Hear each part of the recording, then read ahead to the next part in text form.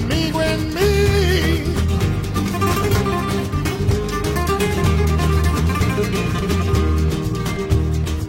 Hay un amigo en mí. Hello, welcome to T. Hanks for the Memories. I am your host, Darren, and today we're going to be talking about the conclusion of the perfect trilogy, Toy Story 3. Although there was someone out there who wanted to ruin that, which we will talk about in a moment. The film was released on the 18th of June, 2020.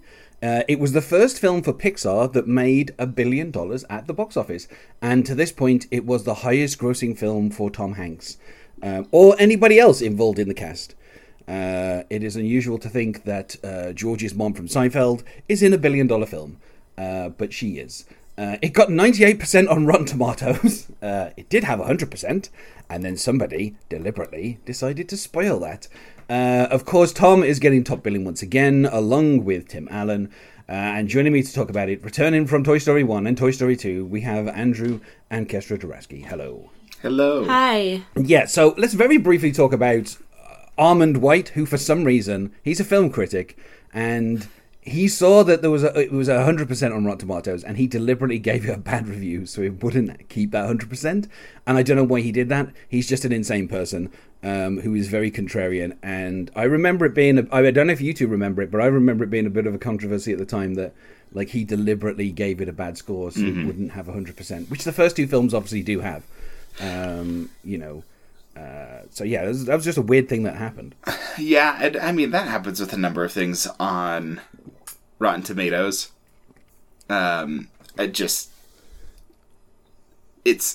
It's weird. It's unnecessary. It's terrible. It's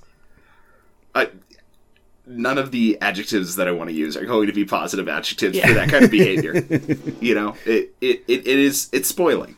Yes. And like again, you know, it was one of those things where it's like I don't even know why, you know, he bothered doing that. Like just let it be 100% like the other two. Like, you know, it's, you know, the whole trilogy is like one of the best reviewed. And the thing what's really weird is I don't know that anybody would ever look at Toy Story 3 and go, it's not as good as Toy Story 2 or Toy Story 1. Like, I know it's only 2%, but like as a critic, there's no way you can see this film and what they achieved just in terms, I mean, the barrels of exploding monkeys at the beginning, just that alone is probably more complicated than anything that was in the first two films combined.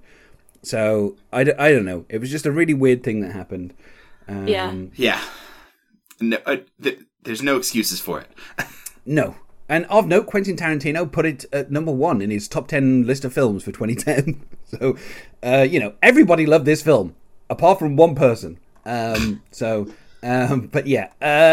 I mean, the first time I saw this film was at the cinema on my birthday. I saw it in 3D, and then I saw it a couple of weeks later on the 4th of August. Did you see this film at the cinema, either of you, when it came out? I for sure did. I was in high school, and I was preparing for leaving for college in a couple of years, so I felt like I was Andy as I was watching this, and my family definitely saw it in theaters, and I definitely sobbed several times. I did not see it in theaters. I was out of the country and not in a position to watch movies at the time, but it was one of the ones that I saw relatively quickly when I came back and was getting caught up. I had a number of films to get caught up on, and so, yeah, this was one of those. And I was a little bit older than Kestra, so out of high school, but not really into college at that point, and so a very resonant time frame for me watching the movie and getting similar emotions. Because I had been done with high school, it wasn't quite the same. And having been away from home and out of the country and getting some experience that way, not quite the same as that leaving home experience. But still a very transitionary time. And I think this is a film that works fine seeing on the small screen, you know, for the first time seeing it. I don't feel like I missed out a ton on the theater experience for this one. Oh, I don't know, Andrew. When I saw it on 3D on the big screen, I mean, you know. I mean, but also, I mean, there is something to having an emotional experience in the same space where other people are having a similar emotional experience. And so maybe it really is something that if you're in a theater with with 100 other people seeing it for the first time, you know, there is something to it. But I wouldn't know, because also, I mean, if you're seeing it in theater, you really only get that first one time. But yeah, so I suspect some of the scenes, if you're there with a lot of people and it's everyone's first time seeing it, maybe it does hit a little bit differently. Oh yeah, I mean, there's at least one scene where everyone was dead silent, and it's rare that kind of happens in the cinema. So it was dead silent except for like people sniffling and being like, "What is this movie doing to me?"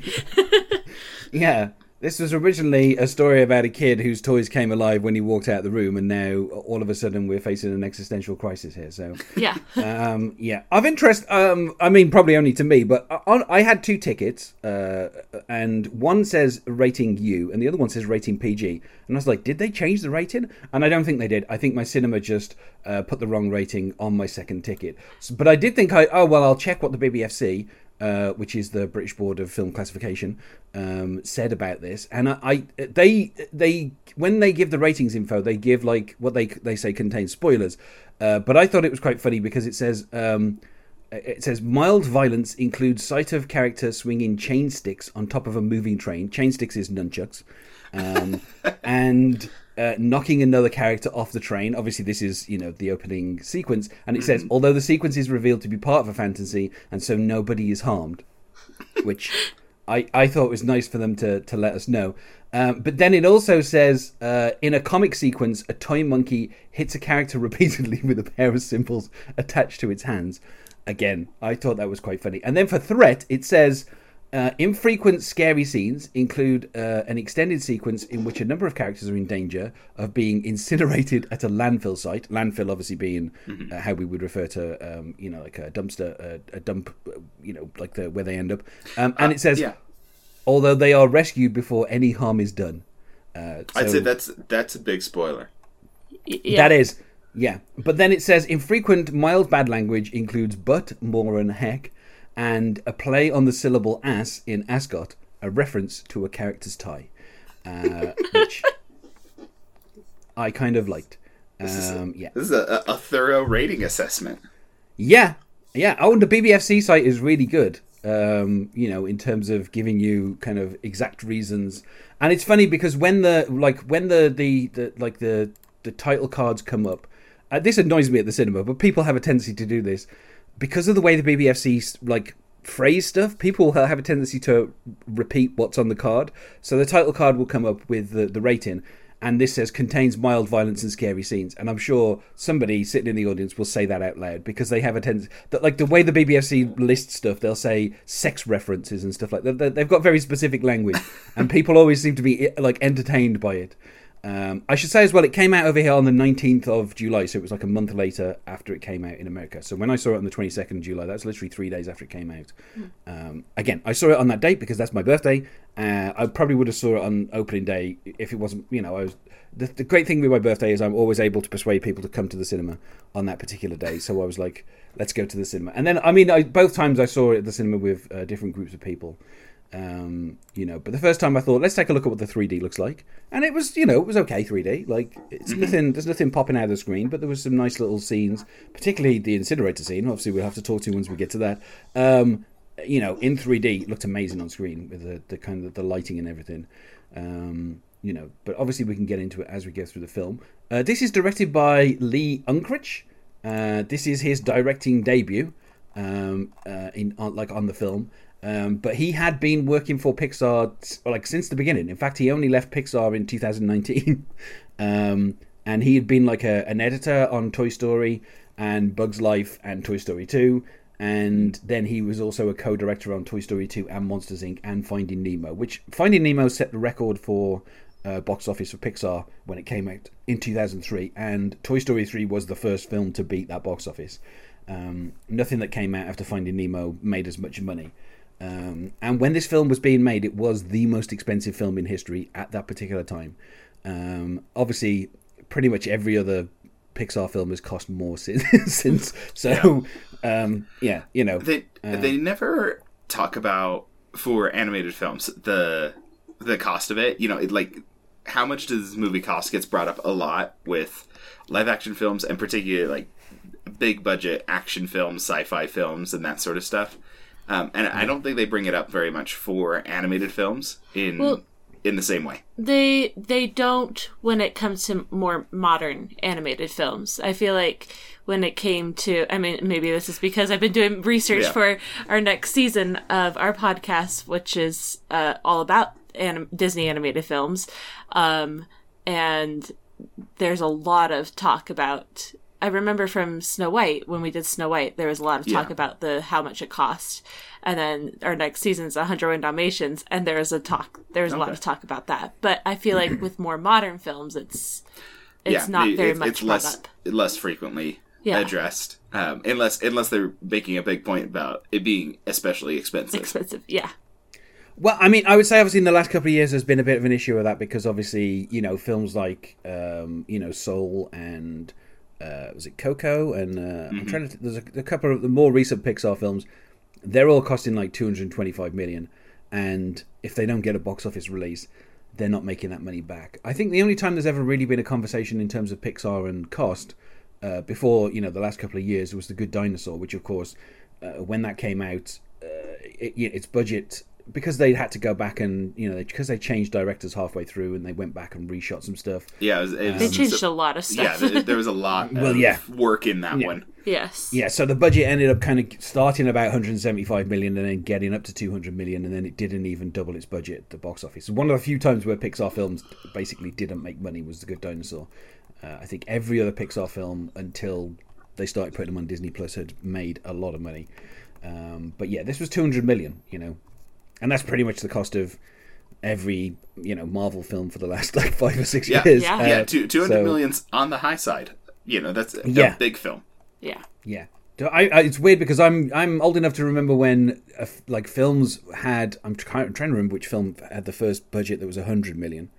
It might have been like Batman Forever or something. Part of me wants to think that was maybe like one of the Spider-Man movies. Like they made a big deal about that being over 100 million, but yeah, but I mean the first film to actually be like 100 million, and people were like, "That's insane! It's never going to make that money back." That'd be the late 90s, early 2000s kind of time. At the time when you know, Jim Carrey for Cable Guy got 20 million, and people were like, "That's insanity! Like, why is that one person getting that much money?" And at the time, people were saying, "Oh yeah, you know, pretty soon films will cost like 100 million, like regularly," and that did eventually happen. And it's kind of weird that, you know, this is 200 million. It made $1 billion, so obviously it made its money back. But like, you know, the kind of the stakes in terms of like how films have to make money these days is kind of crazy. Yeah. But yeah, we should say, of course, written by Michael Arndt, which I think is how you say his name.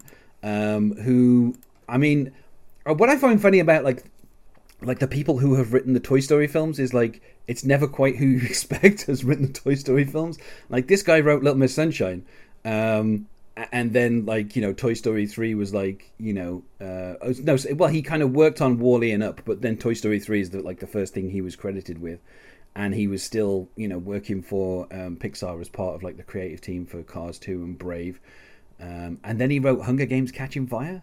And you know, he co-wrote Star Wars: Force Awakens, and then he, you know, was a consultant on Incredibles 2. But it's just like the guys who kind of write these films, it's kind of weird like where their careers go.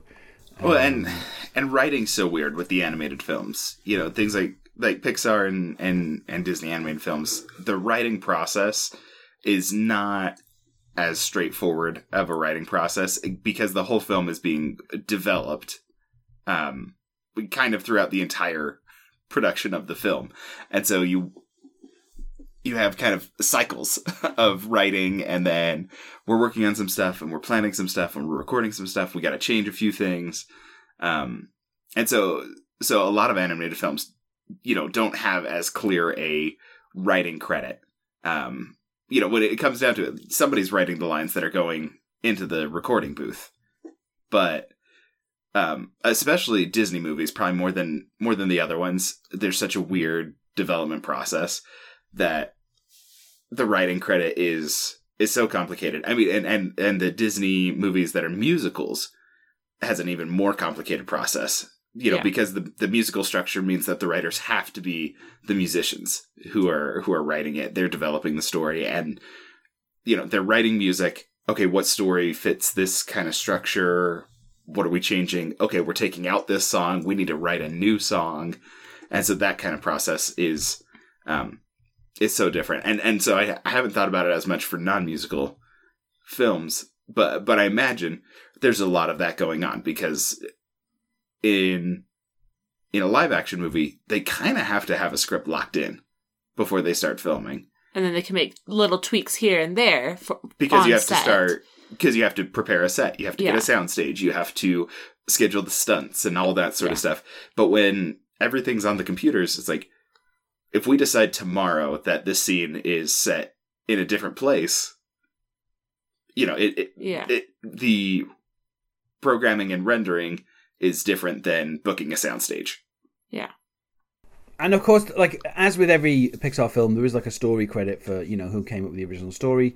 In this case, John Lasseter, Andrew Stanton, and Lee Unkrich are credited with that. But Michael Arndt is the one who got the screenplay credit. So, like we say, even in terms of like the direction, Lee Unkrich is the director, but there is at least 4 or 5 other directors that are kind of working throughout the film. It's obviously a very big process. Randy Newman is returning.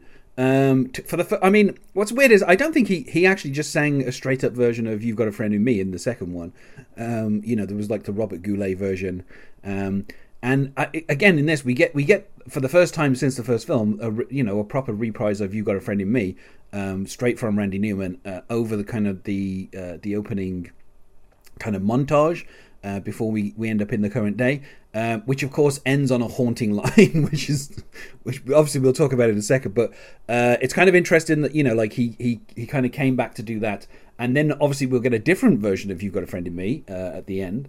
But the song that is from this film effectively is "We Belong Together," which interestingly was produced by Mitchell Froom, and I'm sure a lot of people out there are like, "Who the hell is Mitchell Froom?" And the answer is he was married to Suzanne Vega for about 4 years. They've got a kid together, and he produced the Garbage James Bond theme that they did. He produced one of them. So he produced a James Bond theme, and obviously we get a James Bond in this film. So I thought that was kind of interesting. But yeah, Mitchell Froom, the kind of couple of albums that he worked on with Suzanne Vega, which I think were 99.9 Fahrenheit Degrees and 9 Objects of Desire. Those are my favorite 2 Suzanne Vega albums. And so that's how I knew of Mitchell Froom. So I just thought it was interesting that he did some producing for Randy Newman on this. I think this was just around the time that he divorced Suzanne as well. So, but yeah, we get it as with all the films. You got a Friend in Me, but every Pixar film also has like a new song that is kind of the main one. In Toy Story 2, they did the same thing, and obviously they're doing it in this. And so in addition to all that, we obviously have the return of John Morris. Still voicing Andy after all these years, and apparently this was at the request of the director, and they weren't even sure really after the gap from Toy Story 2, because obviously Toy Story 1 and 2 were produced quite close together, and there's like a 10-year gap between this and Toy Story 2 coming out, and they weren't sure it's a big separation. Yeah, and they weren't sure he would sound right, but then apparently they didn't have his contact information. They finally got it, and then when they heard his voicemail, like Lee Unkrich, he heard his voicemail and he was like, "Yeah, that sounds like Andy." So he was like, that was the thing that they weren't sure about. So obviously, he returns here. We've got Laurie Metcalf, of course, returning as Andy's mother, never given a name in this entire thing. Which is really weird. Like at no point I guess he always calls her mom, so makes sense. But I just think it's funny that they never ever bothered to give her character a name. Obviously, the rest of the cast are all returning. We'll talk about them as we get to them, and then we have a ton of new people. More. What's weird is like in the first film, like everything was kind of amazing that they achieved in that, given the technology and everything, and also given the fact that they basically scrapped the film and started all over again. And then the same with Toy Story 2. Like obviously they did that in a time crunch very quickly. So with this one, I think they obviously had the time to kind of spend on it. And the addition of all the new, I mean, when you get to the toy room, all those new characters, it's just it's insane. Like the amount of detail and stuff, and also like the lighting and like the like how quickly things have kind of changed between Toy Story 2 and Toy Story 3 is kind of amazing. I think it's interesting that, like, you know, obviously Toy Story 2 caused some dispute between Pixar and Disney. That resolved itself when, you know, Disney just ended up purchasing Pixar. And this obviously is the first, you know, like trilogy that Pixar have done. You know, it's, well, in fact, I'm not sure that between, I don't know, what other sequels were there? Yeah, I think it's the only trilogy. No, it's not. Yeah. Cars. Oh, Cars. Oh, yeah, Cars. You love Cars 3. I do love Cars 3, yeah. Nobody wants to talk about Cars 2, but Cars I 3 love is really great. I love Cars 3. So yes, that is a trilogy, but Finding Nemo only has two films. Monsters Inc. is just has 2 films, but the Disney Plus series is also in there. So they have not gone back to most of the Pixar films. Most of them are just a single film. And Incredibles is Incredibles 2, and that's it. So yeah, I think I'd say Incredibles, that's the only one I would expect Incredibles to have a third. Well, given that Incredibles 2 is the highest grossing film for Pixar, I feel that's inevitable at some point. That's going to happen. Yeah. You know, because they're not making Iron Giant 2, so what else is Brad Bird going to do with his time? And I saw Iron Giant at the cinema. I supported that film. I would watch an Iron Giant too. Yeah, which of course the novel it's based on is called Iron Man, not Iron Giant. But you know, obviously some things could, you know, you can't keep that name for the big screen for some reason. But yeah. Un buen amigo en mí. Hay un amigo en mí. Un buen amigo en mí. Hay un amigo en mí.